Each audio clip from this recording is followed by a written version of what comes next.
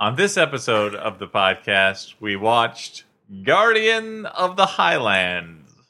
Starring Chris Pratt. No. And the Owls of Ga'Hoole. Oh, boy.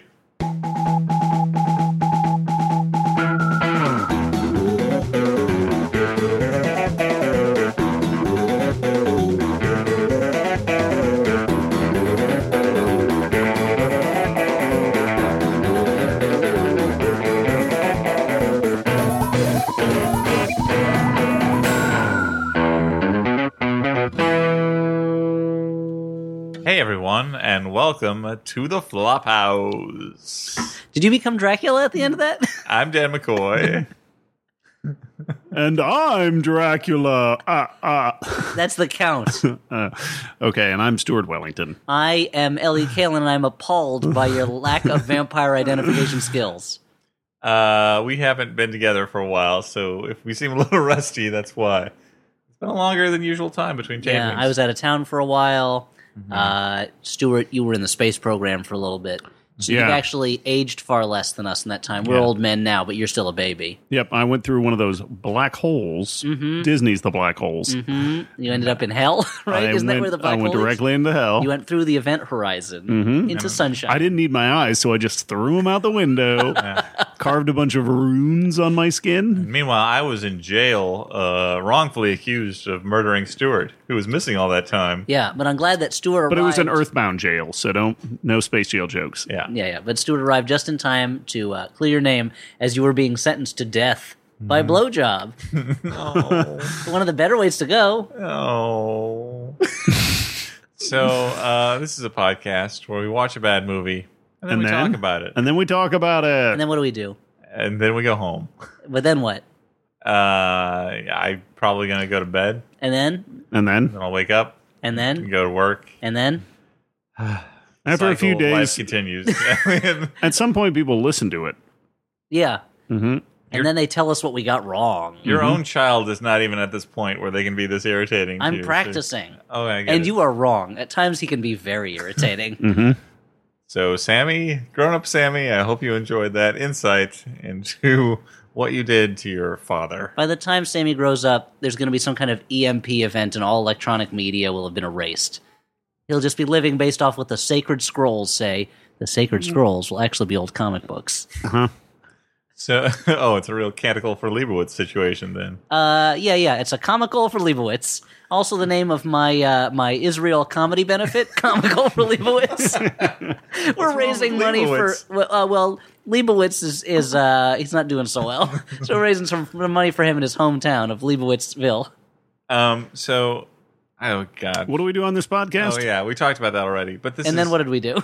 But also, this is one of the best-loved months in the Flophouse calendar. I don't even think it's the third best love. Crack open your advent calendar. It's small Dig timber. into small timber, Enjoy and out this. pops. The smallest candy of the year.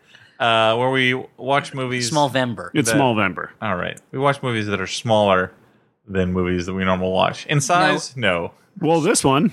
Yeah, this was a short movie, 76 minutes. That's true. But And we watch it on a phone. Yeah. Which was Small movie, big action is what it onto a said. thimble. by a tiny louse who was the projectionist. I trained that louse. And then he betrayed you. Yeah, His name was Klaus. Who accused me. Klaus the Louse and Dan McCoy in Betrayal. Rated R, 13. Yeah, that's something cute, taking a weird and disgusting term, much like Guardians of the Highlands. Yeah, well, tell us That a is little bit about this a movie. great segue. What made you want to choose it for Smallvember when we look at lower budget films that are maybe a little smaller and more indie than we usually look at? And this one stars a huge star. I'm talking about Sir Alan Cumming. Well, Alan Cumming is not a knight, as far as I know. He hasn't been knighted for being Nightcrawler. No. That'd be ironic. They would give a great headline, which is either Nightcrawler Knighted or just K Nightcrawler. That would be the New York Post headline if they bothered to cover it. Why? The Post is covering the knighting, the honorable titles of Great Britain. Well, here's the thing. It stars an actual knight, Sir Sean Connery, as he is billed on the poster and in the credits, Sir Sean Connery, because... Wait, you saw a poster for this movie? Well, I mean, when in the menu on the online for it. How else are you going to know who the guy is without his title? He's just some dude named Sean Connery. There's no one famous named that. Only Sir Sean Connery is famous. Although, if anyone finds a poster for this movie, you should mail it to the Flophouse. Because we want it. And Alan Cumming is in the movie, and otherwise it's a lot of Scottish people. Playing a gay goat. No, that's the thing is he's not gay so much as he's just sassy. And he's not a goat so much as a weird goat-man hybrid. He has human hands and he walks on his hind legs. Yeah. And he wears a little Bruce Lee suit. As Stuart mentioned while we were watching it, he's it's like some kind of satyr or pan type. Sure. And you expect him to just like start raping wood nymphs at any moment, but he doesn't. No. And we don't see any wood nymphs, so we don't know whether if he saw one. That's a good point. That might happen. And I don't know. Raises a good point. You have to assume he's doing it off camera. Using the animation style of this movie, the design scheme, I have no idea how to recognize what a wood nymph looks like. I'll tell you how. Because this was an animated movie. The animation is demo level? Yeah. Like it's and Explain that. it looks like the animation that comes with the software. It's somewhere slightly above Food Fight and slightly below that Dire Straits video. Which again for the time was cutting edge. Now it's dated, and but you would know that it's a wood nymph because, like most of the women in the movie, they would have enormous bouncing breasts that are commented upon later on in the film and are constantly in motion as the characters walk. I've been playing a lot of this computer game called Mount Your Friends, where men in tiny little swimwear basically climb each other. And the most notable thing about the game is that it has physics effects on big floppy penises. And I feel like you can get the same result by watching Guardian of the Highlands.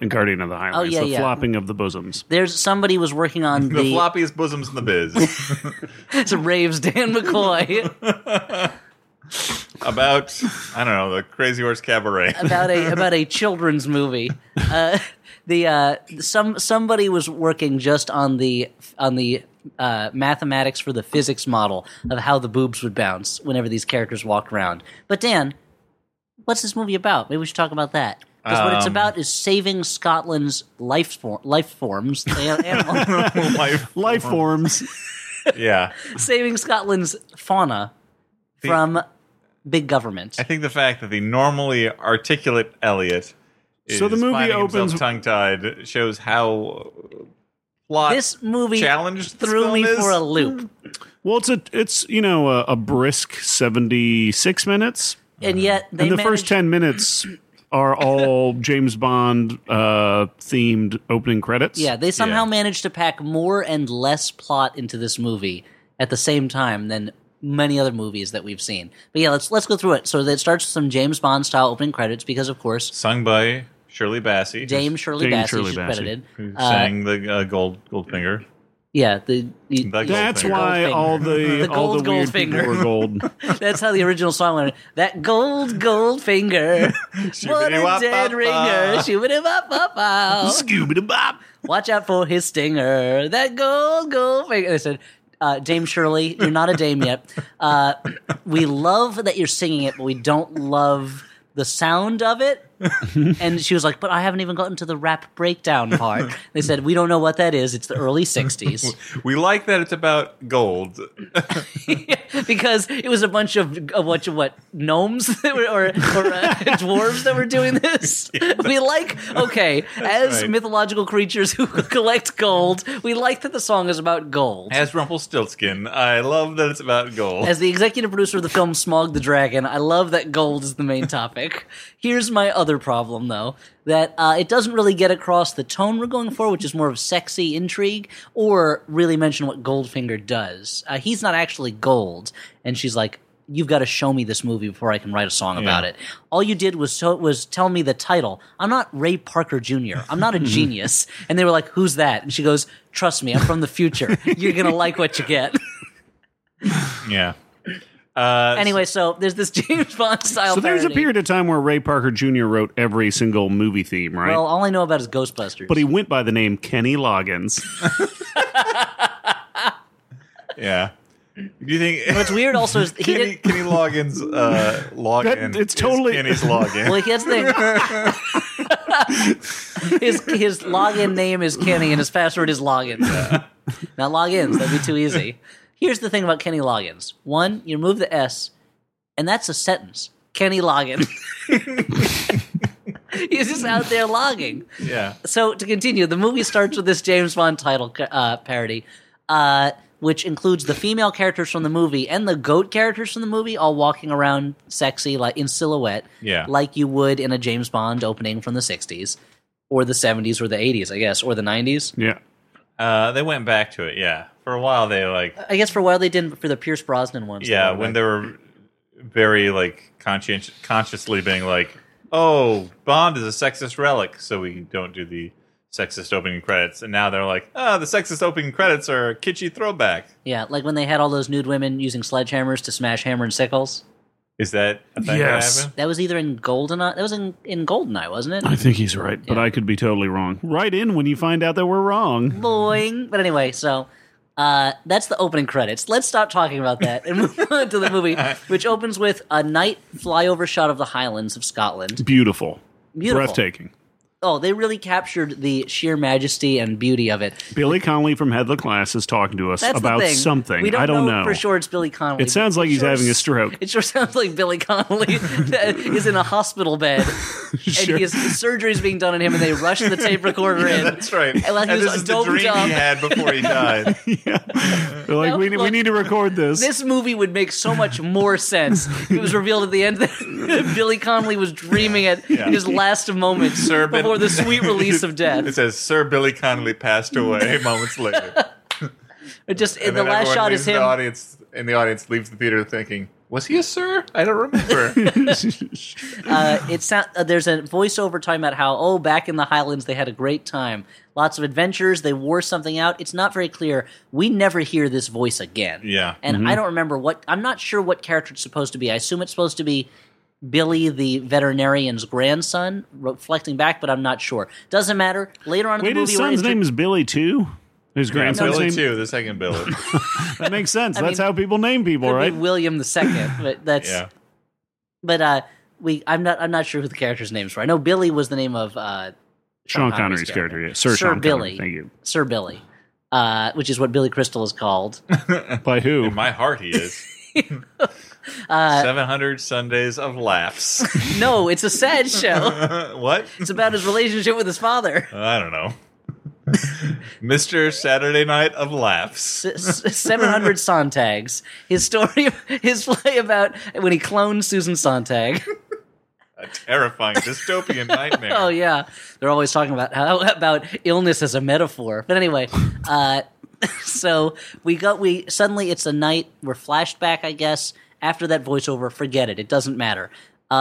Scotland, after the European Union, I guess, tried to get them to reintroduce beavers to their natural habitats after that beavers were wiped out 400 years before, is what they say. Yep.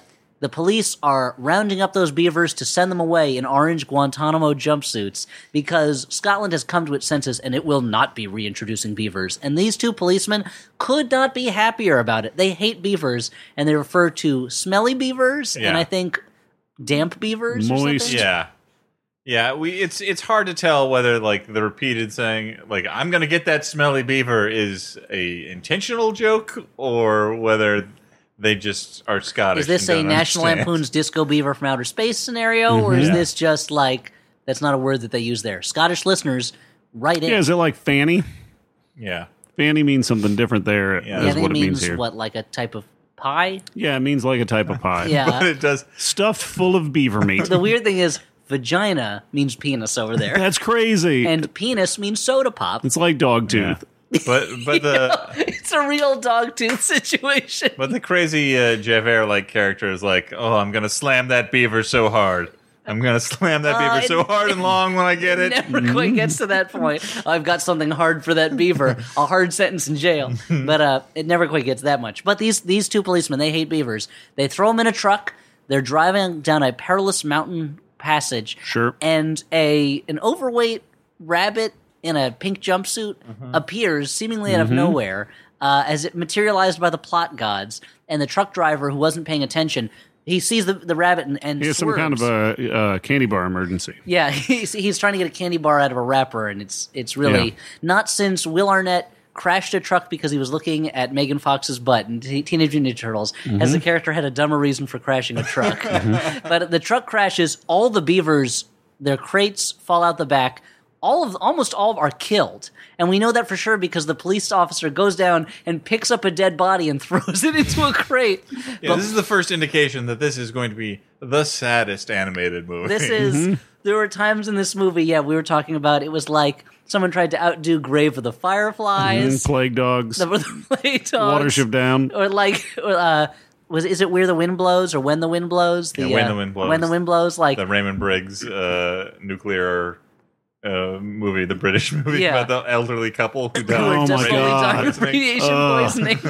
That's like a nuclear version of The Snowman, where that fucking snowman gets built, hangs out with the kid, and then he just melts. Well, I think it's the same Same author. guy. Yeah. Sad as shit, dude. He was all about teaching kids about death. Yeah. So it's like there were times in the movie where I'm like, can't I just watch an old British couple have their teeth fall out from radiation and get slowly weaker because of the mistakes made by the state? But not the comedy group, the state. The biggest mistake, of course, signing with CBS. But it turned out for them in the end. Most of them. I mean, in that many of them were so talented they had other careers. But Yeah, there you go. Michael Showalter looks great. Sure. I don't know. Am I supposed to... I don't endorse Stewart's sarcastic dissing of Michael Showalter. I'm going to stay out of it. So here's what happens. One beaver escapes. Her name is Bessie Boo or something like that. Yeah. Because when you think Bessie, what animal do you think? A beaver, of course. Not a cow, the only animal named Bessie, but whatever. That beaver escapes and is taken into refuge by the rabbit who caused the accident. Flash forward, like 5 years or something? Yeah. At least. And probably 100 years. There's like a digital readout on the screen that says like all of the beavers were taken out of the country, but one beaver still remains. And it's like, but it also tracked. is like 10:08 a.m. Yeah, like beaver time or something like that. Yeah, there's enough really facts trying that to make it out like this is a real thing that happened. Yeah, and kids will get confused.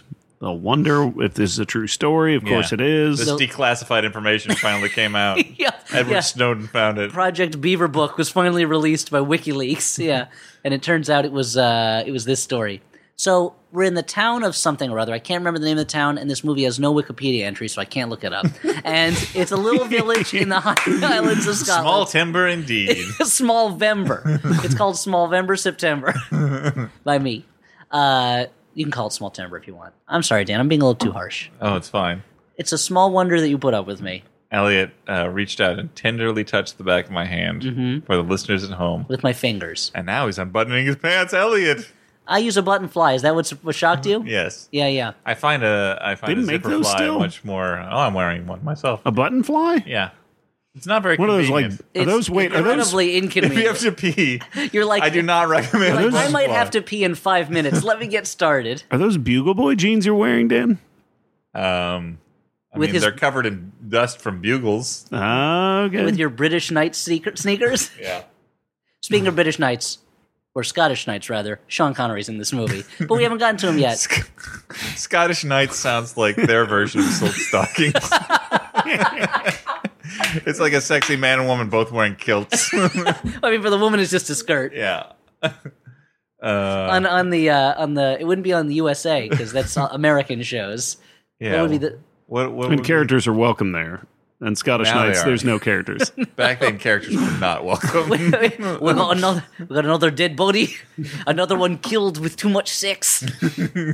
Anyway, Down at the Six Factory. now I never saw Silk Stockings, so I assume that was every episode was somebody killed with sex. Oh, definitely. That's what I.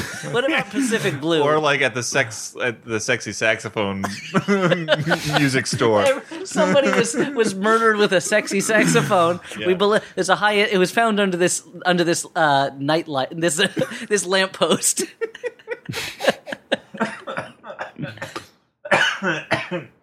That's right. They were found nude with sparks flying around them. Yeah. The only evidence is this discarded trench coat. It never rains around here, but it's always kind of damp in the air. Everyone's always a little sweaty. Anyway. Moisten. So Silk Stockings. Yeah. I guess it's on DVD. Go check it out. Yeah. On Blu-ray. So It's probably on YouTube. So that beaver escaped. Flash forward to this village where I'm trying to remember which of the things that does. We're that introduced totally to a unrelated. flying duck character. That's right. Who is the new narrator? This southern from U.S. South, like from this, a lady launch pad. Yes. yeah, kind of lady launch pad-ess, a launch packs. She's a duck who's flying a plane who turns to the camera and explains to us that she took a wrong turn or somebody gave her wrong directions and she's in Scotland when she's supposed to be in Florida enjoying her vacation. She talks about this for a while. She's super sassy, but she already knows everyone in town. Like, she's made this mistake before. Her name's Vicky. She's a duck. And this is when my son, who loves ducks, would love this movie, but not the parts where she's not in it. He wouldn't like that. Now, does he love ducks enough that he's now... That he wrote a screenplay called Must Love Ducks? Yes. I'm just imagining... John Cusack is attached to not star in it. No, I just wonder at what point children are able to recognize, like, oh, that thing on the screen that looks like a cartoon duck is a duck. Oh, certainly, yeah. He's 20 months old, so he can recognize... If you show him an illustration of a duck, he knows it's a duck. Yeah, so if you put a fake bill on and stuck a feather duster on your butt, like And then Robin Hood tried to from seduce Elmer Fudd. It's sort of a horrible hop frog situation. Wait, so why am I covered in tar and burning at the end of this role play I'm doing with my son? Because your wife has mistaken you for some sort of horrible interloper, and I see, that makes sense. It's like the costume that Fox Robin Hood wears when he dresses up like a stork. Yeah, that guy is a fox. yeah. I mean, those were like, we can agree that that's where furries came from, right? Because Yeah. From that Disney that's the Robin Hood? cutest and the most handsome animated animals. I think it was there when are. after they did that movie, that Disney was like, "We got to back the fuck up. Yeah. We went too far." Robin Hood and Maid Marian are too sexy. We're gonna screw up a lot of kids. From now on, we're just doing movies like Home on the Range, where the animals are not sexy at all. We have anthropomorphized them too much. If we're doing any Back it sexy up to real characters, cows. they better be human beings, or at least human from the waist up, Yeah. with like a fish's tail underneath. Yeah. Because that's sexier than human legs. Am I right, guys? Guys, where are you going? I'm Michael Eisner. You can't just walk out of my office. Mermaids are sexier than people. Yeah, that's what happened to Michael Eisner. Yeah. That's how he got ousted. that's when Don Iced Bluth got banished to Balto Land. Balto Land. The problem was he kept pushing that Pebble and the Penguin script on everybody, and they just couldn't take it anymore. My brother always pointed out that the distinguishing characteristic of a Don Bluth animated character was the amount that the butts would waggle. Just like a lot of I've butt never waggling. noticed that. That's Oh true. yeah, that's a family trait of the McCoys, I guess. Dom DeLuise cat in An American Tail really goes crazy with his butt. Yeah. That was Don Bluth, right? Yeah, that is Don Bluth. He had a story. He had an interest in Jewish tales, Did right? he? I assume. Well, American Tale. They're No, sure. I mean, I just didn't know whether beyond that there was other. that gnome named Anastasia. Norm or the troll in Central Park or whatever, probably. you assume. And it's like how you can date a certain period for Chuck Jones's work when all the characters got those stupid fucking eyelashes. Oh man, And they all I look. got wrinkled around their faces whenever they moved any muscle in their face. It's like Chuck Jones made these brilliant cartoons for Warner Brothers and didn't get rich off them.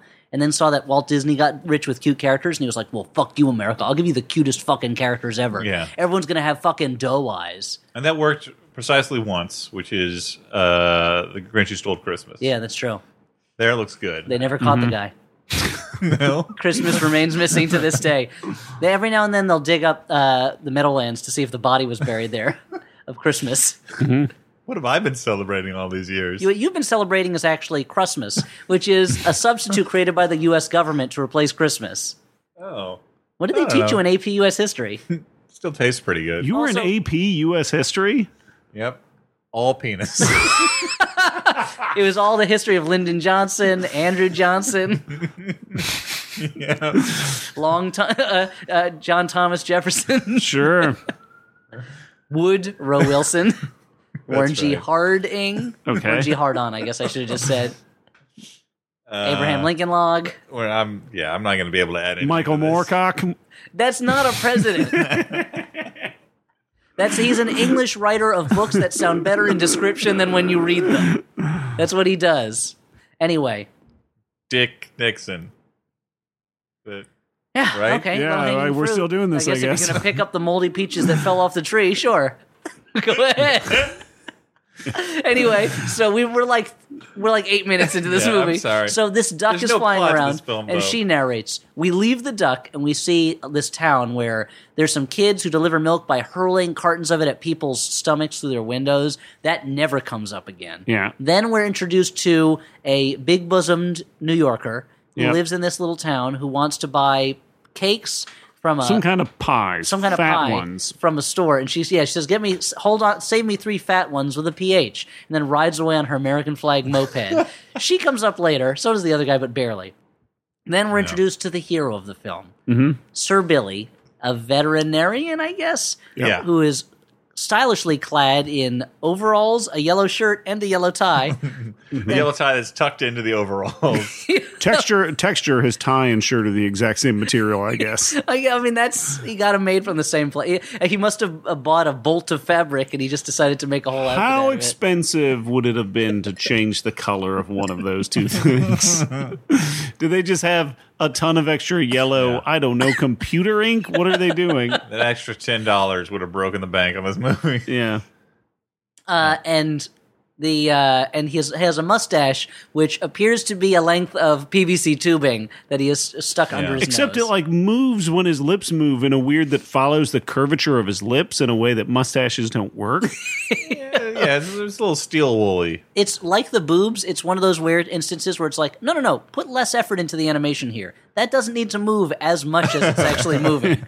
It would look realer if it moved less. But anyway, he has this goat man sidekick, played by Alan Cumming, who seems to, much like Ren in the Ren and Stimpy cartoons, change size from scene to scene. Like how Ren would be the size of Stimpy, but then he'd get to a point where he could fit inside Stimpy's mouth. Yeah. Now, an interesting... Did we cover that he's dressed like Uma Thurman in Kill Bill? Was that mentioned? Well, you mentioned it was a Bruce Lee outfit. Yeah, with little driving gloves. He's dressed like Uma Thurman in Kill Bill. I think that's a reference. That's more a reference. people. And it's an interesting design choice that his horns, unlike an actual animal's horns, which go from light toward the skull to dark toward the tips, go from light to green for some reason. I didn't know that, Stuart. Maybe that represents that he is the forest spirit. Stuart has his animal husbandry bag.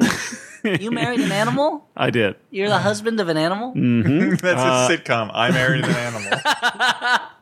It's him in jail. It's not legal. But what if it was? So marrying a fucking genie's legal? Nobody knows she's a genie. See, that's the thing. Maybe like nobody knows it's an animal. Nobody knows Samantha's a witch. What, so you dress up the animal in clothes? Why not? My boss is coming over for dinner tonight. Honey, don't forget to wear your human latex mask. Dude, Alf walks around and he's an alien. Yeah. Nobody He does hides anything. when He people delivers a come. baby at one point. Urkel is a nerd. So I'm still a person. No, you got me there. That's true. Urkel doesn't hide himself. Yeah. Although I will say this: everyone in that show is The nerd pogrom that wiped out all the nerds missed Urkel. They are so unimpressed by the fact that a robot is walking around when he makes Urkelbot.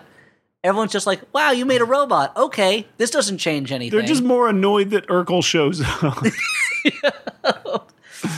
So he is a veterinarian, and he also has a grandson. He also rides a skateboard, which is talked about a couple times, but we don't see it till the climax when he is popping some ollies and gleaming some cubes. Or as they say in We Scotland, rode a lot of skateboards as a hocking kid. some gaga-grogans. So we're introduced to his grandson, who's this Jimmy Neutron type fellow. He looks very Jimmy Neutron-y, and we're introduced to him. He's got a very Wallace and Gromit style Rube Goldberg device that somehow moves a table. Can we and opens. apologize to the creators of Wallace and Gromit for you making that comparison? yeah. Sorry, Nick Nick Park. And Aardman all of Animation? Aardman. Yeah. Sorry, I jumped on you. No. I had nothing to say other than to also identify who was responsible for Wallace. I gotta say, talking about animation that holds up, Wrong Trousers holds up pretty well. Yeah. Actually, no, extremely well. Grand Day Out, it holds up okay. Not a lot of plot in that. Is that the one with the cheese? That's the one they go to the moon for cheese. They all have cheese in them. Yeah, that penguin in Wrong Trousers is amazing. It's a master class in doing more with less. He may be my favorite movie villain of all time. Just blinking. Just blinking and just looking at things. But he's so sinister. Mm-hmm. And when he puts on that red rubber glove on his head and he just runs his hands through the fingers like their hair and it flops back into place. Oh, scary. We should have watched that tonight, guys. We still can. It's like 5 minutes long, right? It was like half hour. Almost as scary as the rabbit boy that we see later on. We'll get to him. So Sean Connery is a veterinarian. That's all we need to know. He's going to take his grandson to school. That doesn't happen because adventure intervenes. The grandson has this elaborate trapdoor contraption that he uses to bedevil his mom and his butler because he's rich. That kid's his technological or know-how never brought up again. Yeah, I think this kid is set up. I don't know if you're reading this movie. Well, you're doing it wrong. You should be watching it. It's not a book. If you're reading it like someone who has watched a movie before, I feel like you're set up to believe that this child is going to be one of the major heroes of the film because you're like, all right, he's rascally. He's got like this even wascally science knowledge. Like he's going to do something later on. He gets a big introduction. He does shit all. He does the rest nothing. Of the He does nothing. Much to Dan's happiness is joy. You hated I took him an on immediate dislike to this child. I've never seen you hate a character so quickly. It just reminded me Who can hate a child? There are some Who can hate a child? I don't know. Just reminded me of bratty kids that I have known. Bratty kids I have known. That invent stuff, bedevil butlers. Yeah, exactly. Bedevil butlers. The butler is so bedeviled that he is about to cut the kid's head off with a sword before the mom intervenes. Again, which would have continued, this movie is kind of, what's the word I'm thinking of? Kind of relaxed attitude towards death, where it comes up surprisingly It's part of life, Elliot. Yeah. It's a good point. It's just That's what this movie teaches us. The other side of the coin. But a shadowy reflection.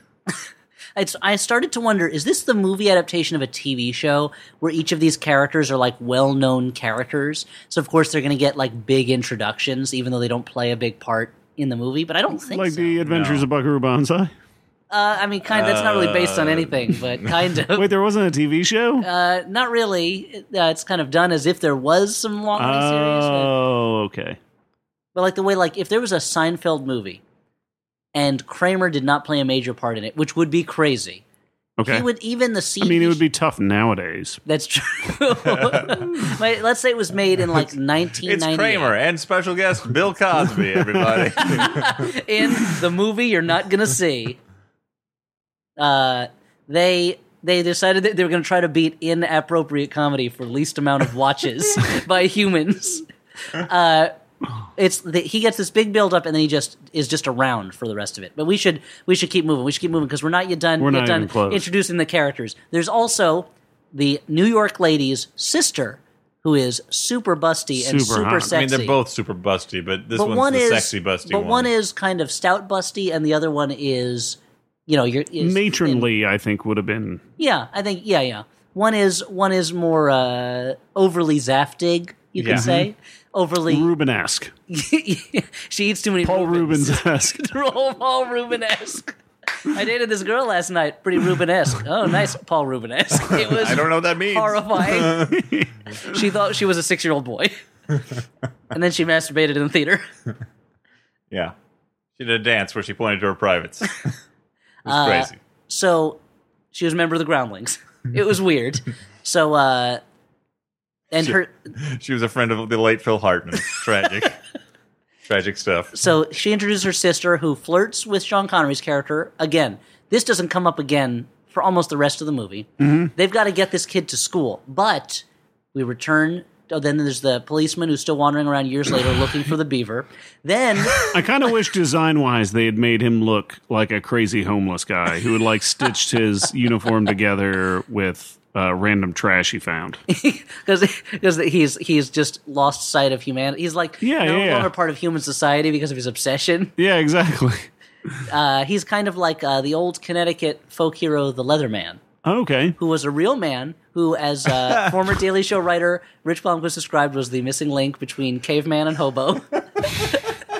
And he was just famous for what? Walking around a circle, basically. He wore a leather suit and walked in the same circuit through Connecticut on a yearly basis, living in caves and begging pies and things, doing odd jobs. And for some reason, there is a half-hour local PBS special on this guy that you have to see. That was my fondest Daily Show memory, was when it was like right before our break, and we just had nothing to do with ourselves. So we watched the half-hour documentary about the Leather Man, just about a hobo who walked in a circle, and people remembered about how he walked in a circle. And Rich Blomquist, Mr. Kristen Schaal, talked about how he, on a school trip, went out to see a cave where the Leatherman stayed. Why did he say a Leatherman? I was wondering about Like that it's a too. tool. Famous hobo. Like, here, kids, this is where a famous vagrant stayed. This is educational, I guess. Because Connecticut doesn't have a lot of stuff in it. Yeah. Are we going to go to the nutmeg factory again? No, we got something else. We're going to learn how insurance is sold. Yeah. Boring. So look up the Leatherman, I guess, is the Be moral. careful with of that Google search. Can I do my recommendation now? Don't just Google Leatherman. Go to YouTube and go like PBS Leatherman special. Yeah. But anyway, so we're so barely into this movie. So okay, the police. Luckily, there's not much plot. The police after we officer's introduce looking for the beaver. characters. Yeah, that's true. Then okay, It's super straightforward. we're reintroduced to the beaver. It is storytelling boiled down to its quintessence. Yeah, that follows all of Aristotle's three unities. There's Bessie Boo the beaver is living with these rabbits now. She's still a fugitive, except everyone knows where she is except the policeman. She's friends with everybody in town. Now, the rabbits do some kind of... And at this point, we realize that every single animal can talk, and the humans totally understand them. Yeah. So this whole, like, removing all the beavers and throwing them in cages and dying, that's crazy, because those are sentient creatures you can interact with. Exactly. They're essentially furry humans, which for a lot of people is a sexual fetish come to life. But here's the thing. Whoever made this movie doesn't know what size beavers and rabbits are, because they're roughly the size of, like, in this movie of, like, what, like a small mouse? Yeah. Well, I mean, the beavers and rabbits can definitely be held in the palm of one hand. In one hand. Sometimes they're larger, sometimes they're smaller. Who knows? Yeah, they're this. I mean, we're living in a universe of strange non-Euclidean geometry. Kaleidoscopes. They keep eating strange cookies that say "eat me" and drinking strange bottles that say "drink me" is the problem. That was a major problem at the time. Yeah. You remember, At the time in Scotland. seeing those PSAs. If you see children, if you see a wee bottle that says "drink me" on it, do not drink it. Oh, that's great. Ye That's great shall be accents. changing your shape. I found the cure for movies, but I lost it. That doesn't make any sense. Your size, was it playing your won't be game. the same as when you're Doing an started. accent. I found the cure for movies, but I lost it. I feel like that's like back at like Carasotti Cinemas. That would be like something that would What? Carasotti Cinemas. I don't know like, what that is. There's a chain of movie theaters. Like that would Okay. be one of the It's a things. regional movie Carry theater chain. soda cinemas. That We would- do carry soda. Don't worry. You don't have to bring your own. That would be it's a not thing BYOS. that played before the movie. Like it would be just like Sean Connery would be like, "I found the cure for movies, but I lost it," and you'd be like, "I don't know what this is." But they're playing it before the Coca-Cola commercial. You just reminded me of something that I hadn't thought of in years that Elliot really loves made me mad. Coca-Cola. Well, one, that I love Coca-Cola. Before movies at Lowe's cinemas, they used to show a thing about like scenes from movies where people are like, be quiet," and they'd show the scene from, is it Murder by Death, where Peter Falk says, I got to go to the can. Nobody say yeah. anything. They would show the scene from the producers where Zero Mostel is screaming in Gene Wilder's ear, and Gene Wilder's acting like his ears hurt. But they'd show it with the sound cut out, as if the joke was that Gene Wilder was pretending that there was a lot of noise. But in the movie, Zero Mostel is literally screaming into his ear. So, like, I remember, I don't know why, but now that makes me really mad that they manipulated that footage, I guess. I mean, I don't even understand what the point they're making by changing it is. I don't know. So I guess if you work for Lowe's, If you used to cut pre-movie promos right for in, Lowe's, right to the in, Flophouse. and if you did the animation for the pre-movie thing where it's just giant candy floating in space, call me, because I loved that. and if you did the drive-in thing that said "Hello, young lovers," I like your work. Do you guys remember when Regal Cinemas used to actually show movie trivia that was for actual older movies? Because there was a clear delineation between when the Regal Cinema in my town first opened and started showing movie trivia before the movie, and it was actually like, like famous older films. And then they just cut to movie trivia about whatever was about to be playing. No, I don't remember that. Will Blank is Hancock. What, fill in the blank. Who could it be? William Carlos Williams? The Dr. Poet? So we should get back to this movie, because, again, what's weird is we've done a lot of tangents in the episode, but this movie is crazy bonkers. Yeah. So we're introduced to this is the pod racing sport of rabbits, where there is a giant, like a caber or a log that is tied to or not even tied, like you stand on a disc and a caber goes down like a trash tube, can top. And you've got to hold on to reins and steer it. This is somehow a rabbit sport, and the beaver is not ready for it. Says says his rabbit adopted brother who hates him. But they say give it a shot, beaver, and they're all making fun of his tail. Someone actually says we'll find out what that thing attached to your butt does. They don't even know what a beaver is, what it does. Anyway, he goes down a hill prematurely, I guess, and turns out to be the most amazing instinctual pod racer there ever was. Mm-hmm. The rabbit half-brother is angry by this, that his thunder's been stolen. I guess the Sebulba character. Yeah, he's totally Sebulba. And he goes off, but he screws it up. And he's in danger. He starts hanging off a cliff. Their mother rabbit, the one who adopted the beaver, goes to save him. They're both knocked over the cliff into the rushing waters below. We see on screen the mother rabbit falls to the bottom of the riverbed and hits her head on a rock, and her motionless semi-corpse bobs up on the top of the stream and floats down. It is horrifying. The fact that you literally see her thump her head against a rock underwater. Yeah. She could have just fallen in the water and then just bobbed up floating, but the movie was like, let's show you that she's suffered brain injury. There's some kind of terrifying disconnect between the completely unrealistic images you're seeing and the super realistic sounds you're hearing.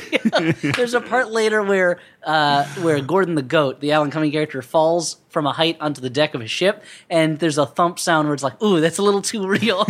But Bessie Boo Beaver decides, I'm going to use my beaver powers of, I guess, swimming to save them. She dives off the cliff and falls in the water. Now, here's where I thought this was going to be the opening incident of the movie that just shows you that what Bessie Boo is capable of, and then we get on with the main plot. No. Saving these characters from the river is the plot of the movie. Yeah.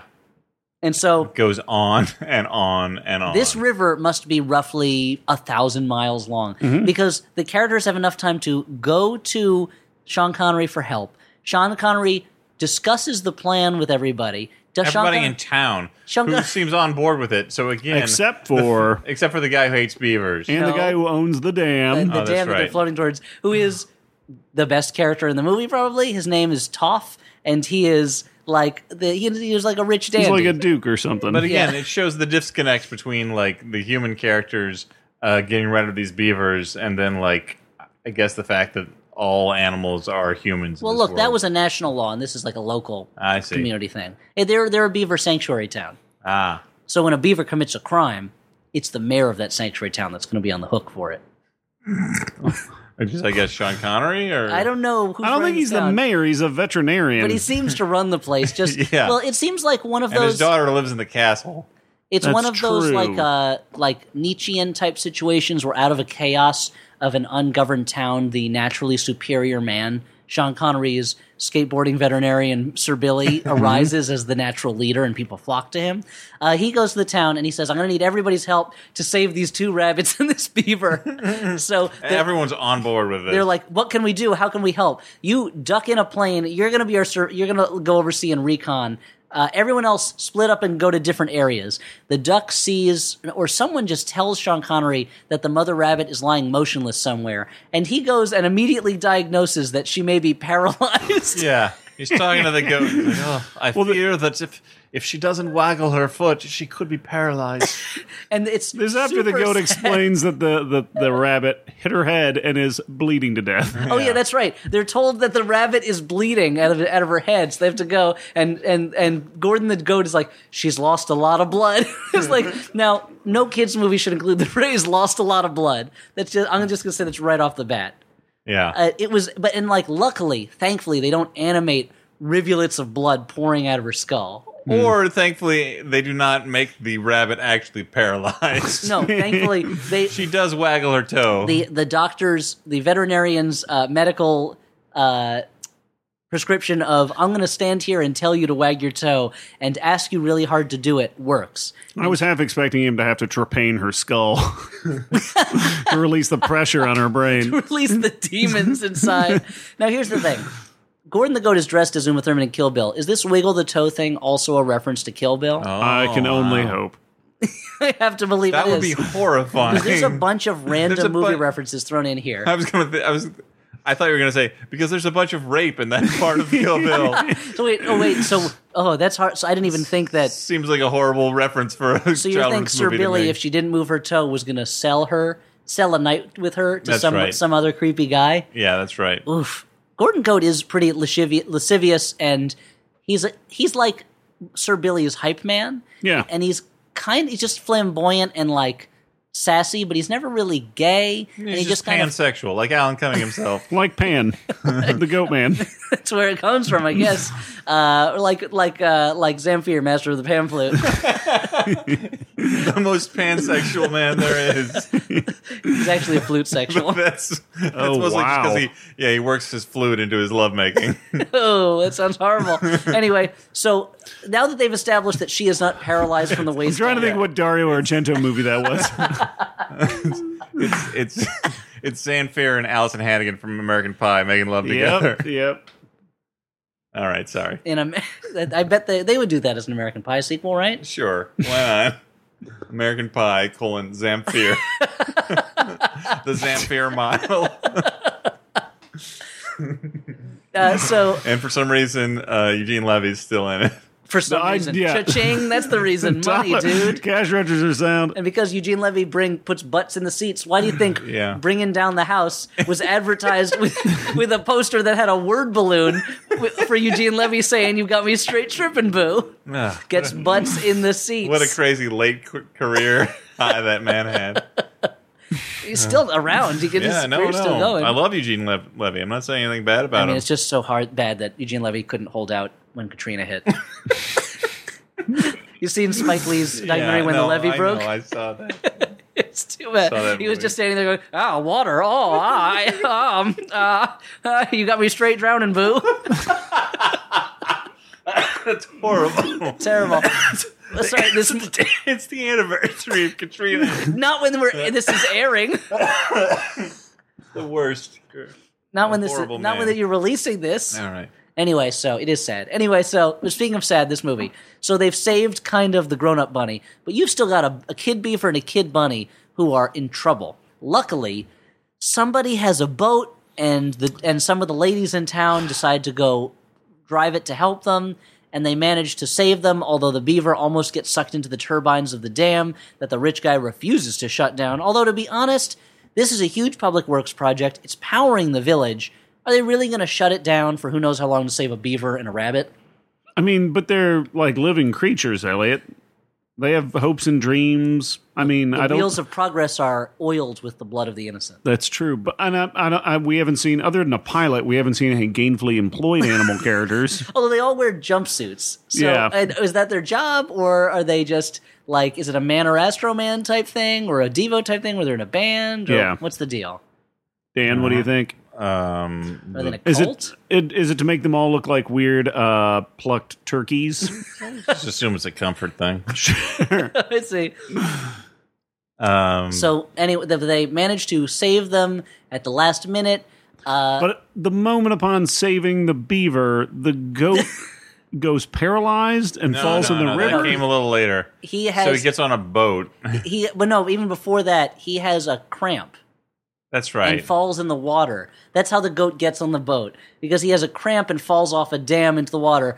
They are all sure that he's dead, but then he swims to the boat.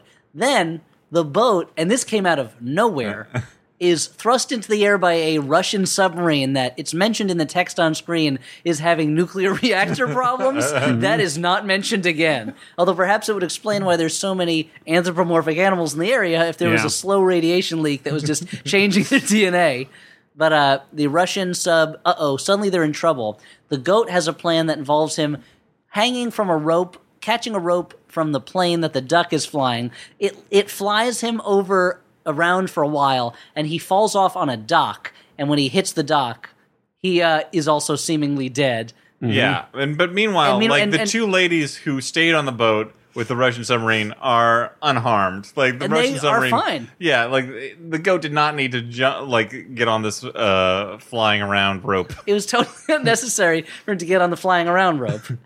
He just likes the adventure of life. But anyway. But then Sean Connery has flashbacks to the life that he had with this goat. Sean Connery thinks the goat might be dead. And yet he flashes back to raising the goat, which involved a lot of movie parodies. Singing in the Rain, Casablanca. There was one, just a random Charlie Chaplin type thing. Yeah. Reading Identity Crisis, which I assume is not the comic book Identity Crisis, but I'm not sure. Yeah, we didn't pause it. There was some... It was just like he flashes back to his life with the goat, but the duck manages to deliver special water from a part of the Highlands, and that reinvigorates the goat, and he's back to life. But this water's been established as being magic, I'm guessing. This is what not in the movie. Maybe I thought that's what he used. That's what he gave the paralyzed rabbit. Oh, I assumed that was just whiskey or something. Oh, okay. But he gives the paralyzed rabbit a little draught of something from a bottle, But there's a theme in this movie of characters lying on the ground as Sean Connery's... being welcome. It's the theme. Of characters lying on the ground, animals lying on the ground as Sean Connery bends over them and talks about the worst case scenario that they might be looking at. Very casually. I mean, sadly, but casually. Luckily, the goat man lives. A sentence I never thought I'd say. Which, you know what's weird is I made a joke about a man with the power of a goat in last episode. All right. Race to Monaco. I should have saved it for this. Mm-hmm. But that's when the police officer, who kind of disappeared for a while, convinces the Russian sub-captain to give him the beaver. They have to chase the police officer down. This leads to the skateboard chase that we've been waiting for. You're right. As Sean Connery rides his skateboard through the most depressing areas of Scotland. They're all industrial kind of wastelands. There's a military base. Burn. You got burned to Aberdeen. Take that, Aberdeen. Concrete city. Dan, do you know anything about Aberdeen? It's an ugly city. I mean, I don't know much about it either. Been there once. Oh, you were there once? Yeah. What were you doing there? Visiting a friend. It's no Edinburgh, I'll tell you that. Well, no, Edinburgh's a great city. Yeah. Glasgow's a nice city. Yeah. Aberdeen, not so much. Okay, I've never been there. So, but they end up in a UK Navy submarine dock where they're stopped by the real police, who Sean Connery asks for 5 minutes alone with the policeman who wants to kick out all the beavers, and then they can take him to jail. But the police officer is arrested for, I'm not sure. Partially impersonating a police Slamming officer. those beavers. Yeah, I guess. What's weird is that the movie made a point of establishing early on that it was national law that these beavers were not going to be introduced. So this cop is being arrested, I guess, for just being a jerk. Overzealous. I guess that's it. You're not supposed to enforce the laws that much. Mm-hmm. Everyone celebrates with a big dance party. Sean Connery gives a kind of rambling speech. And then, the dance that happens is the women of the movie, the three bustiest women. No, not the super bustiest, right? I think because doesn't one of them leave remember. with Sean Connery? Well, no, I think that she still after the dances. dance? It's part of the dance. Oh, okay, never mind. The three bustiest women do a sexy dance for a long time. A long time. There's a slow jam with a sexy dance. The entire movie stops for this. And then the busty sister from New York goes off with Sean Connery, and Sean Connery's daughter... After she declares him Guardian of the Highlands. Yeah, she says he's like a Guardian of the Highlands. Which is reiterated by another character. By his daughter, who goes, yeah, I guess he is like a Guardian of the Highlands. It is the laziest way of getting the title of a movie in. The only lazier way would be if they were like, if they made a movie about this guy, they should call it Guardian of the Highlands. But he goes off with her and asks her if she wants to see the sunset over the Atlantic from the most beautiful mountain in Scotland, in the Highlands, which means he's going to bang her. Yeah. And his daughter, the mother of the little kid who has been forgotten by this point, his daughter says, "Oh, it's so glad he's found the happiness that he's been missing all these years." She's although she's it has a character who seems certainly very happy the whole movie. Yeah, he's never seems he's barely unhappy when someone's about to die in front of him, and like even then, he has a manic glee of only the insane. It only slightly dampens his buzz that he's about to witness the death of his best friend, the Goat Man. But then she says, like, too bad she's a Yank, although she does have quite the admirable chest. They don't breed them like that here. It is the weirdest moment. Yes. And then there's the credits. And during the credits, there's a couple different sequences. There's a sequence of, then the duck woman flies around for a while talking, and she just rambles on. And she winks at the camera. And at the end, she winks the camera and flies away. And if her scenes had been cut from the movie, because you could do that, it would just be the weirdest thing if a duck suddenly winked at the camera and flew away at the end. But otherwise, it works totally normally. It makes perfect sense. So at the end, there are 3 end credit sequences. One is just the duck lady in the plane. Her plane stops working, and she has to get it started again before she crashes. Which she we luckily assume does. was like cut from the film for time. Or it was like test animation to be like, hey, this duck character is a big deal. Let me show the investors. Let's start working on the sequel about, what was her name? Lucille? What was it? Vicky. Let's start working on the sequel about Vicky the Duck right away. Mm-hmm. Where maybe this was like a Vicky the Duck movie, and then they decided to change the focus when they got Sean Connery on board. Yep.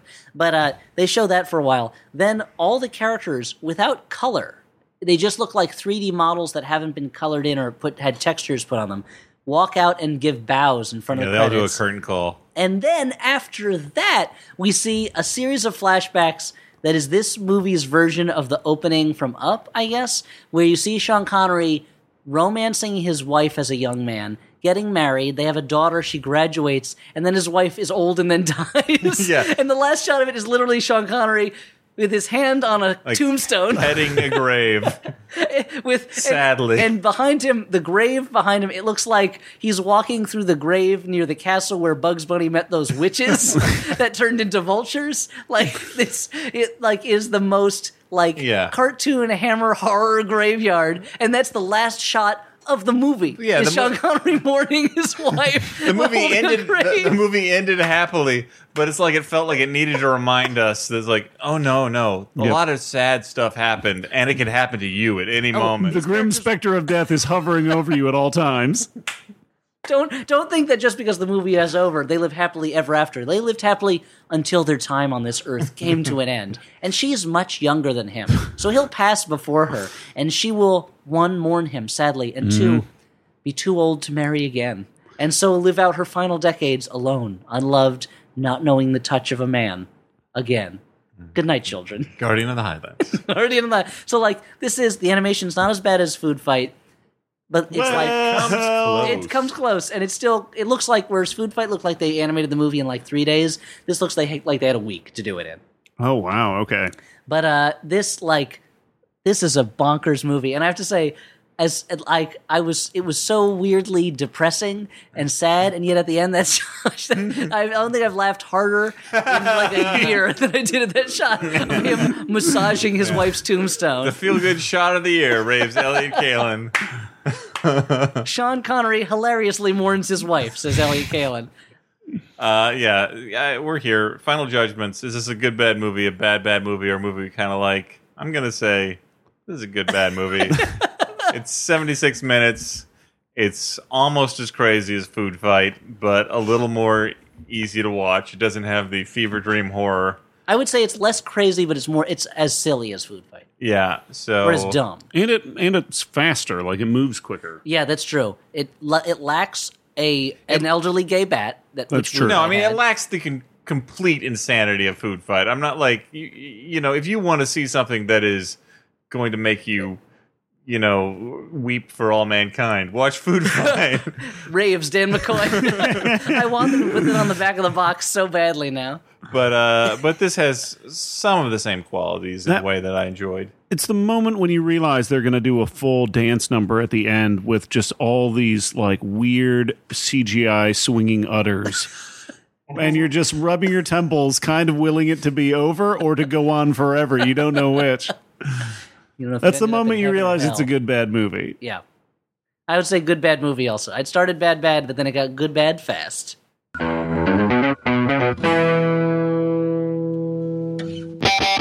Hi, everybody. I'm Justin McElroy. I'm Travis McElroy. I'm Griffin McElroy. And we host the first podcast ever made, My Brother and Me. Every Monday, we put out the first ever advice comedy podcast ever. They found our podcast on Dead Sea Scrolls. We're the Hammurabi Code of podcasts, and we're ready to entertain you with jokes that we invented, the first jokes. So join us every Monday on MaximumFun.org. You'll never crack our code, Dan Brown. Just try me. It's history in the making. And in the faking. And it's all yours for the taking.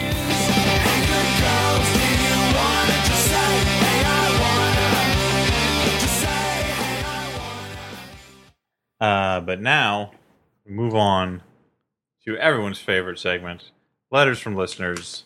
You write them, we write them. Well, wait, no, way you to dig yourself out of that hole. Make up a word, Dr. Seuss. We're running long, so we don't have time for a song that rhymed anyway. Let's go. So the first letter. I'm like Nipsey Russell. First letter. Is First letter. It's the letter with the Midas touch. and it goes like A this. letter's touch. Dear Peaches, say you're arrested for a murder you didn't commit, or hey, maybe you did commit it. I'm not here to judge. Either way, you're entitled to legal representation. Which attorney from within all of fiction do you pick to defend you? Sincerely, Benjamin, last name withheld. I think I know where Elliot's going to go with this. But but you go first then. Sure. Why not Jimmy Stewart from Anatomy of a Murder? That's pretty good. I mean, I don't want to give any spoilers for that film, but pretty good lawyer. But he's a pretty good lawyer. But like like many movies about lawyers, he loses at the end. And he plays jazz piano. I actually wonder who you think I was going to say, because I think I might say the same person Stewart was going to say. I was going to say Dan Fielding from Night Court. That's not who I was going to say, but that's a good choice. I was going to say Phoenix Wright, attorney at law. Awesome. Overruled. Oh, I thought maybe you were going to go with Daniel Webster from your one of your favorite movies. Here's the thing. Yeah, I guess so, but here's the problem. Daniel Webster, if you watch that movie, he's the hero, and he gives a great speech. He does not win that case on the merits. By all rights, that guy is the devil's property. He does some legal tomfoolery. He kind of bamboozles that jury of the damned into releasing the guy for sentimental reasons. I feel like the best lawyer for sentimental reasons. The Pepe Le Pew cartoon. He shows them a Pepe Le Pew cartoon and he says, "Ladies and gentlemen of the jury, in a world where a skunk can rape a cat, is what my client did really that bad?" And they said, "Release him." The same way that I don't like that. They can do that sentence. I think so. We sentence him to release. We sentence him to full release. Yeah, we find the defendant, release him.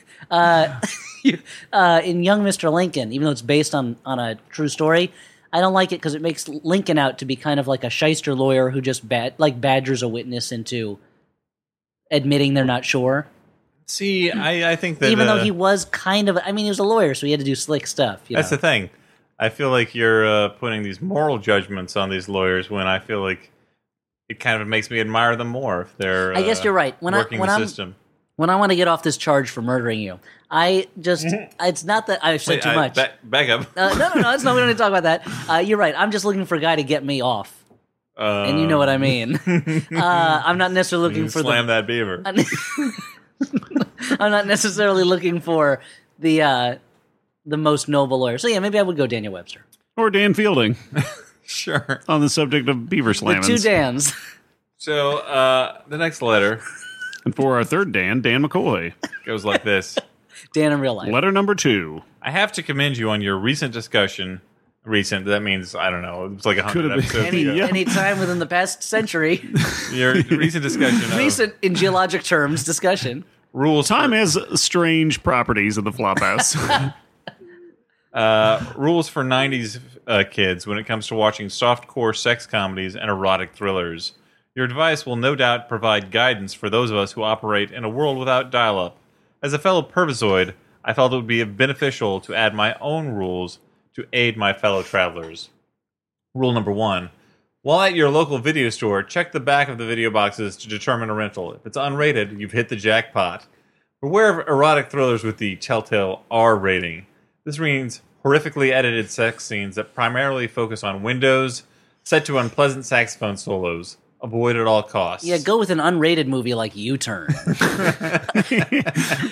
As an added bonus, if it's a horror movie that's unrated, that means there's a pretty good chance that there will be lots more gore and Cenobites. So don't be a dork and pass up that gold Said mine. that weird. That's true. Well, no, but When it's you have true. the chance. Jack Valenti did put in a rule for the MPA that Cenobites equals an instant X rating. Yeah. That's why NC-17 stands That sounds for. like a clip movie from of Hellraiser movies. Cenobites of Cenobites. It's what NC-17 stands for. No Cenobites for anyone under 17. Rule number 2. As Elliot suggested, USA Apple Night can be even better than some of the stuff you'll find at your local video store. Remember, the censors can blur out breasts and they cut out sex scenes, but for whatever reason, they never got around to thongs and G-strings. May God bless them for their oversight. Rule number 3. For the curious, the world of softcore sex comedies and erotic thrillers can prove to be an exciting learning experience. Did you know that the memorable sex scene in Payback, which features Joan Severance and a mustachioed C. Thomas Howell going at it on top of a kitchen counter, is a witty homage to the remake of A Postman Always Rings Twice, featuring Jack Nicholson and Jessica Lange? Congratulations. Now you're a film historian. Rule number 4. This is by far the most important rule. If you stay up all night watching HBO in the hopes... stay up all night. Watching HBO in the hopes of catching Inside Club Wildside, and instead get stuck watching Autopsy 4 or an inside look at the making of The Late Shift, never fear.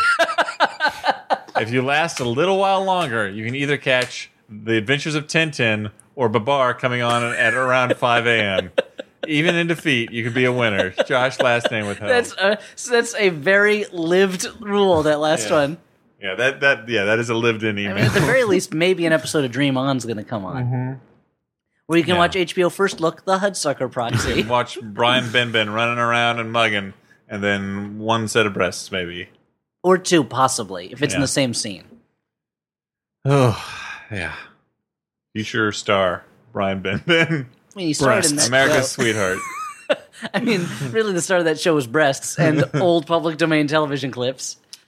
Those were some very well thought out rules, and if only I had known them when I was 14, instead of having to find them myself. Yeah.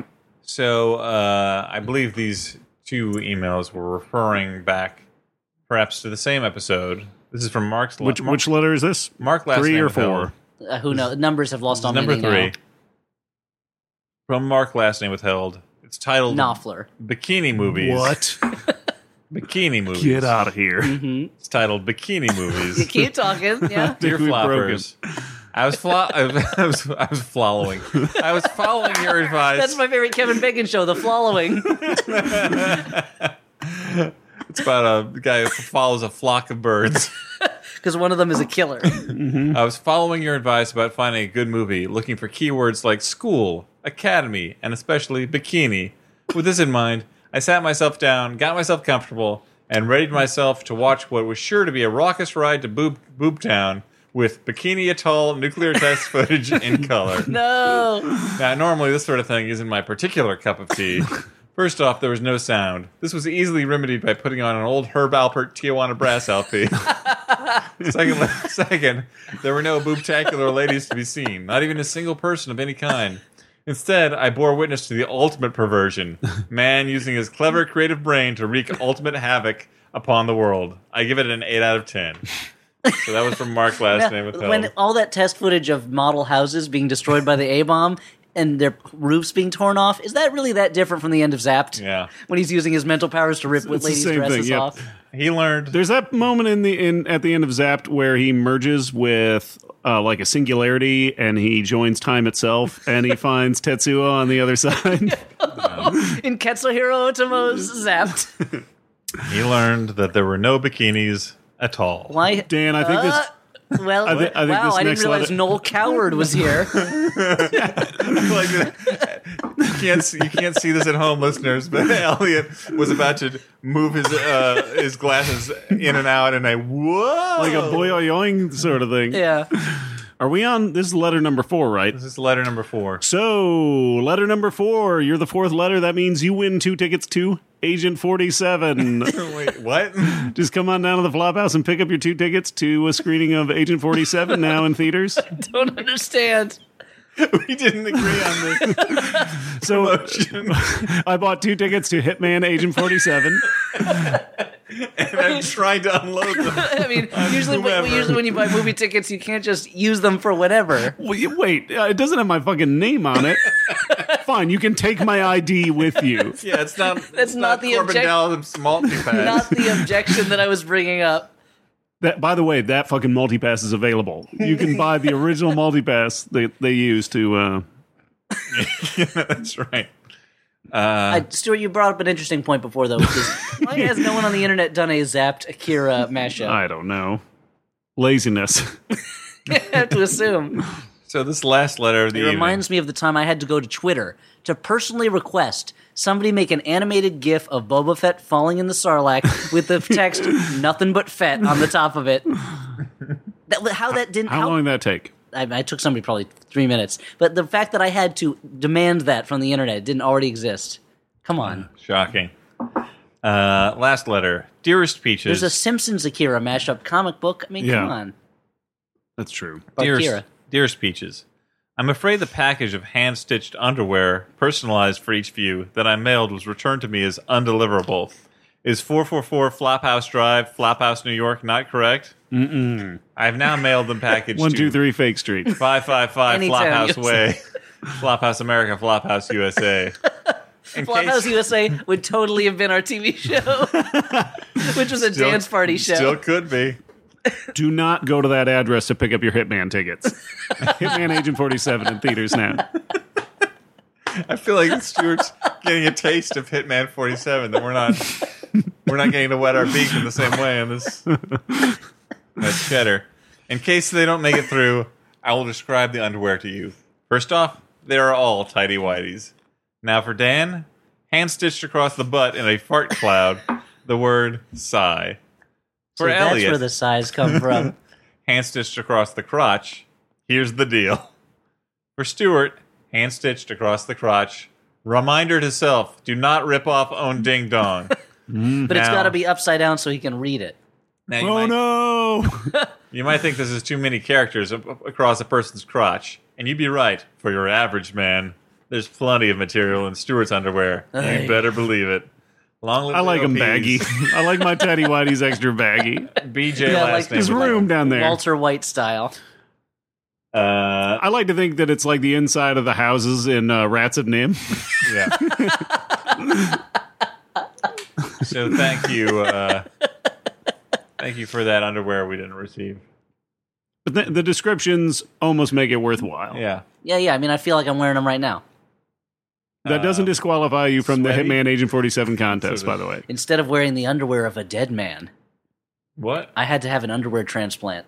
And they gave me the underwear from a serial killer. Oh no! At night, I think my butt has been murdering people. That's the dumbest idea I've ever heard. But I want to watch the rest. But only once every couple of weeks when I'm wearing that pair of underwear. You're going to pay for the whole seat. Wait, how often do you wash your underwear? I've got a lot of pairs of underwear to avoid underwear Okay. washing. Like multiple drawers worth or just one big one? Yeah, multiple One drawers. big drawer. It's underwear. Oh boy. Anyway, as I was going to say about my underwear transplant movie, you're going to pay for your whole seat, but you're not going to use any of it because you're going to walk out. Okay. So, Dan, tell us more about your extensive underwear collection, which you realize is literally you a thing act that as if you have a headache from me talking about it when Stuart asked me about it. I didn't bring it up. literally a characteristic that Tom Servo has in Mystery Science Theater 3000, the movie, to show that he is boring. I always said that I felt like I was sort of a Tom Servo character, but no one believes That's me. true. I think you're the host, though. I think Stuart's Crow, I'm Tom, and you're the human. Oh, I think you're Crow. I can be the human. If I'm not Tom, then I'm Joel. Yeah, well, you're more Joel than Mike. Yeah. Except you're Midwestern like Mike. Maybe. Like Mike. Yeah. The hit movie. Yeah. About the kid with magic shoes. Yeah. I'm sort of a Joel Servo combo. Who's the bad guy in that? Crispin Stu's Glover? Kind of Is there a Mike bad Servo guy? Yeah, combo. Crispin Glover, I think, is the bad guy in that. It's hard to imagine a bad guy. Christopher Walken's the bad guy in the Country Bears movie. Yeah, well, there's a bad guy in that. Of course there's a bad guy. That's the thing. In the world of opposites, when you have Alpha and Omega, when you have a power for good as strong as the fucking Country Bears, you need an equally powerful force of evil to oppose them. Otherwise, it won't make sense. There won't be balance in the universe. The weird thing is, he's playing the same character he played in Annie Hall, Diane Keaton's brother. Yeah, that's the strange thing. He grew up and became the evil villain who's going to stop the Country Bears. From jamboreeing, I guess. Yes. Yeah. Dan, how come they never made a movie out of the Kitchen Cabaret? Wait, what's that? You don't know what the Kitchen Cabaret is? I don't. Oh, it's one of those animatronic shows they used to have at Disney, where a lot of foods would come out and sing about different types of nutrition. That sounds fantastic. It's their whole videos up on YouTube. When you're done watching The Leatherman, go look it up. Once again, don't Google Leatherman. don't Google Or do. Leatherman. I mean, you know. Yeah, Dark why not? Cave. I don't know what you're into. Yeah, sure. No, you're right. Yeah, sure. So now's the time on the Flophouse where we recommend a movie that we saw recently or not so recently. It's called Guardian of the Highlands. that we liked that you should watch instead of wasting your lives like we do. Stu, I'm going to recommend a big fat recommendation. Okay. I'm going to recommend a 4-hour documentary titled Never Sleep Again. It's a documentary about Nightmare on Elm Street. It's on Netflix right now, so you can watch it for free. Just drag it over into your little queue. If you're already paying for Netflix. That's not how it works. And then you click on the watch it now. Okay, and then it will show up into your email inbox. No, you click accept, of course. Do not click disagree. So click accept, and then the movie will begin streaming. The two options are accept or disagree. And then what you need to do is jack in. So you just free jack into that. Free jack into it, and it'll begin streaming directly in. Just contact your Shadowrunner into your wetware. It's wetware because it's built into your body. It would be hardware if it was outside. Yeah. So just set it up on your Existenz system. Now, part of the reason I recommend this is because it's great, and another reason is because it's a great. It's all about the history of Nightmare on Elm Street. So it's great to see like an in-depth look at a fairly important horror franchise. It's great to see interviews with Wes Craven, who just passed away recently. And it's great to see Wes Craven both talk very enthusiastically about the Nightmare films that he worked on, and also kind of how like classy he was when talking about the stuff that he didn't agree with, like the stuff in Nightmare 2 and etc. And of course, any moment that Robert Englund is on screen in this thing is fucking pure gold, because that guy is a treasure. Yeah. Also, watch People Under the Stairs. That's another Wes Craven movie. That's 2 recommendations there, because that's the original Leatherman, if you ask me. Wes Craven? No, the bad guy in People Under the Stairs. He's dressed up in like a weird leather daddy outfit. Even though he came like 100 years after the original Leatherman. The hobo that How long? I don't know the fucking story of the Leatherman. I haven't watched this documentary. You are in for a treat, my friend. He likes begging for pies. And living in caves. Didn't like people that much. Might have been French. I wanted to recommend a movie. Sorry, we're out of time. I liked so much. I forgot to recommend it last week. This is what I was going to recommend. It's called Cop Car. Cop Car? Cop Car. It barely got a theatrical release. I think it's theoretically still in theaters somewhere, but I saw it on demand. It's doing a lot of business streaming from what I hear. Streaming is where I saw it, and it stars Kevin Bacon as he's a car. He's a sheriff. He's a corrupt sheriff who loses his cop car that has a body in the trunk to 2 children who come across this car and steal it as sort of just, like they're little kids. They're like, oh, it's cool. We found a cop car abandoned. Like, this is ours now. We can pretend we're cops. And the Kevin Bacon is great in it because he walks this line between being very menacing and sort of like this panicked buffoon who lost his police car and is doing everything to get it back. But the ways he tries to get it back, he's a very smart villain who is in control of the situation until he's not, until like things get away from him. And it's a movie that's sort of similar to something like Blood Simple or Blue Ruin. It's not as good as either of those quite, but it's, a young, or I don't know how young, but a new filmmaker like doing a stripped down thriller to sort of show what he can do, and what he can do is very impressive. And also one of the things that's kind of thrilling about the movie is that it's really not afraid to put small children in danger, which is a trigger for a lot of people. But if you kind of enjoy that sort of ruthlessness in your thriller, like you enjoy seeing kids in danger. Yeah, watch like, Goonies, dude. Look, I know what it ups mean. The stakes of the film. It's not afraid to pull punches. Watch The Witches. They're all only people in trouble there are kids and witches. Spoiler alert. And the director of that Cop Car got him the next Spider-Man movie directing gig. Yeah, because that's the way movies work now. Is someone shows promise in a small movie. And then this is the first time they're ruined by some huge superhero or monster franchise. Yeah. But I really enjoyed that movie a lot. So that's my recommendation. I'd like to see that one. I have two movies I'll recommend real quick. One new and one old, but both about guys with emotional instabilities and mental instabilities. Mm-hmm. The first is a movie that's out now called The End of the Tour, starring Jason Segel and Jesse Eisenberg, about David Foster Wallace, an author who I have not read that much of, I have to admit, but this made me more interested in reading his stuff, and is just But you always complain about his outfits.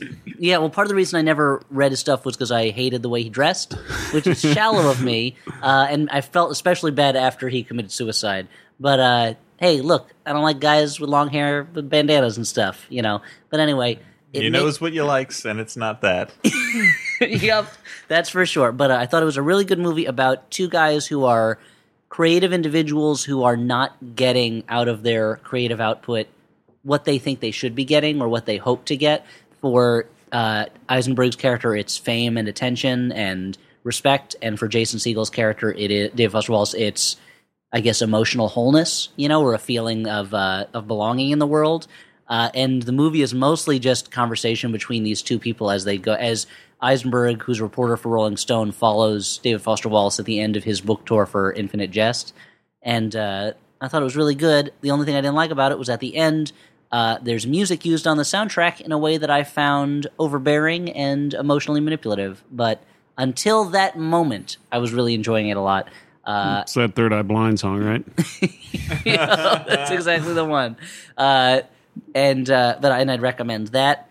The other movie I'm going to recommend real quick is an older movie called Mirage with Gregory Peck and Diane Baker and Walter Matthau, which is it was directed by Edward Dmytryk, who was kind of second-tier Hollywood director, never one of my favorites, although he has a good eye for shadows. And it feels very much like a Hitchcock-type movie, and it was written by the same guy who wrote Charade right after Charade. And Walter Matthau and George Kennedy are both in it like they were in Charade. And it's not quite as good as Charade, and in many ways it's almost like a not quite as good Manchurian Candidate. But Gregory Peck is an American kind of New York businessman type in the mid-'60s. He realizes that he doesn't remember anything about his life before a certain day and has to figure things out because he's on the run and some people are trying to kill him. Like Jason Bourne. Kind of. Except with a lot less shaky camera. Okay. A lot of the exteriors were shot on location in New York, so there's a lot of great footage of New York in 1965 or 64, whenever they shot it. And it's just there's a lot of good, funny lines in it and good scenes. It's one of those movies where it's much better before you know what's going on. Where it's great to see Gregory Peck just being confronted by strange things and people trying to stop him, and he doesn't really know what's going on. But it's still enjoyable all the way through. Anyway, so it's not the most amazing movie in the world, but I enjoyed it a lot. All right. Fine. We did it. All three of us. We together. certainly did. 5 movie recommendations. Six if you count Guardian of the Highlands. Yeah. An embarrassment of riches. Mm-hmm. So pull up Netflix. Oh, God. And just zoom in. tell your computer to enhance. Enhance computer. Okay, now turn around. Good. Okay. Slower. Wow. Now use your little power glove to grab onto the Netflix button. Okay. Drag it into your main menu. Okay, now you're gonna have to go through a virtual world and open up a virtual filing cabinet to find the file for the movie. You're going to want to Bing that title. Come on, Dan. Enough of your crazy nonsense. Yeah, why don't we just ask Jeeves about it? Why don't we just pets.com this thing? Well, it's been fun, Then guys. you been a wild Fetch the ride. film. Oh, yeah. Yeah. Urban Fetish. Our first small timber movie of the year. Smallvember, and it's been a kind of a great bikini off-road adventure for us. But we have to say goodbye for now. For the Flophouse, I've been Dan McCoy. This guy is Stuart Wellington. And over here, Elliot Kalin saying thanks for listening all the way through. Good night, everyone. Fart. Thanks for ruining that, Stuart. Wow. We had a nice thing and you ruined it. Wow.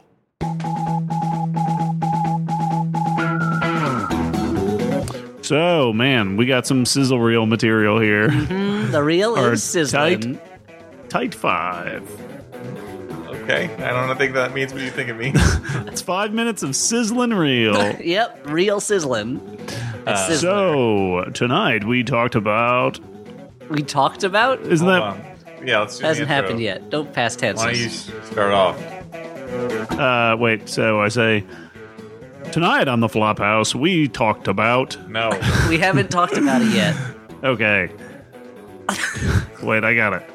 Tonight on the Flophouse, we watched about Guardian of the Highlands. Yeah, we went on walkabout.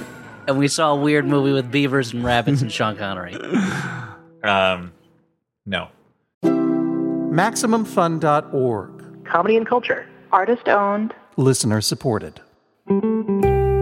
Welcome to Oh No, Ross and Carrie. Ross, Hi, Carrie. what do you think is creepier? Okay. You jump into a swimming pool. All of a sudden, the water goes away, and instead of water, there is the bones of your dead ancestors. Ew. Or our show. That's pretty tough because we visited a live exorcism. We joined the Ordo Templi Orientis, where we had to worship a naked lady. Oh, and we joined that Tony Alamo cult. They were scary. Super creepy. We joined the Aetheri Society. We tried penis enlargement, or at least I did. Oh boy, I tried breast enlargement. We have basically done every creepy, weird, fringe thing except for thousands more, which we will get to if you listen to our show. I'd still say the swimming pool with my ancestors' bones. Well, and I don't even know if people should listen. I guess they shouldn't. But if you want to, we're at Maximum Fun, and the show's called Oh No, Ross and Carrie.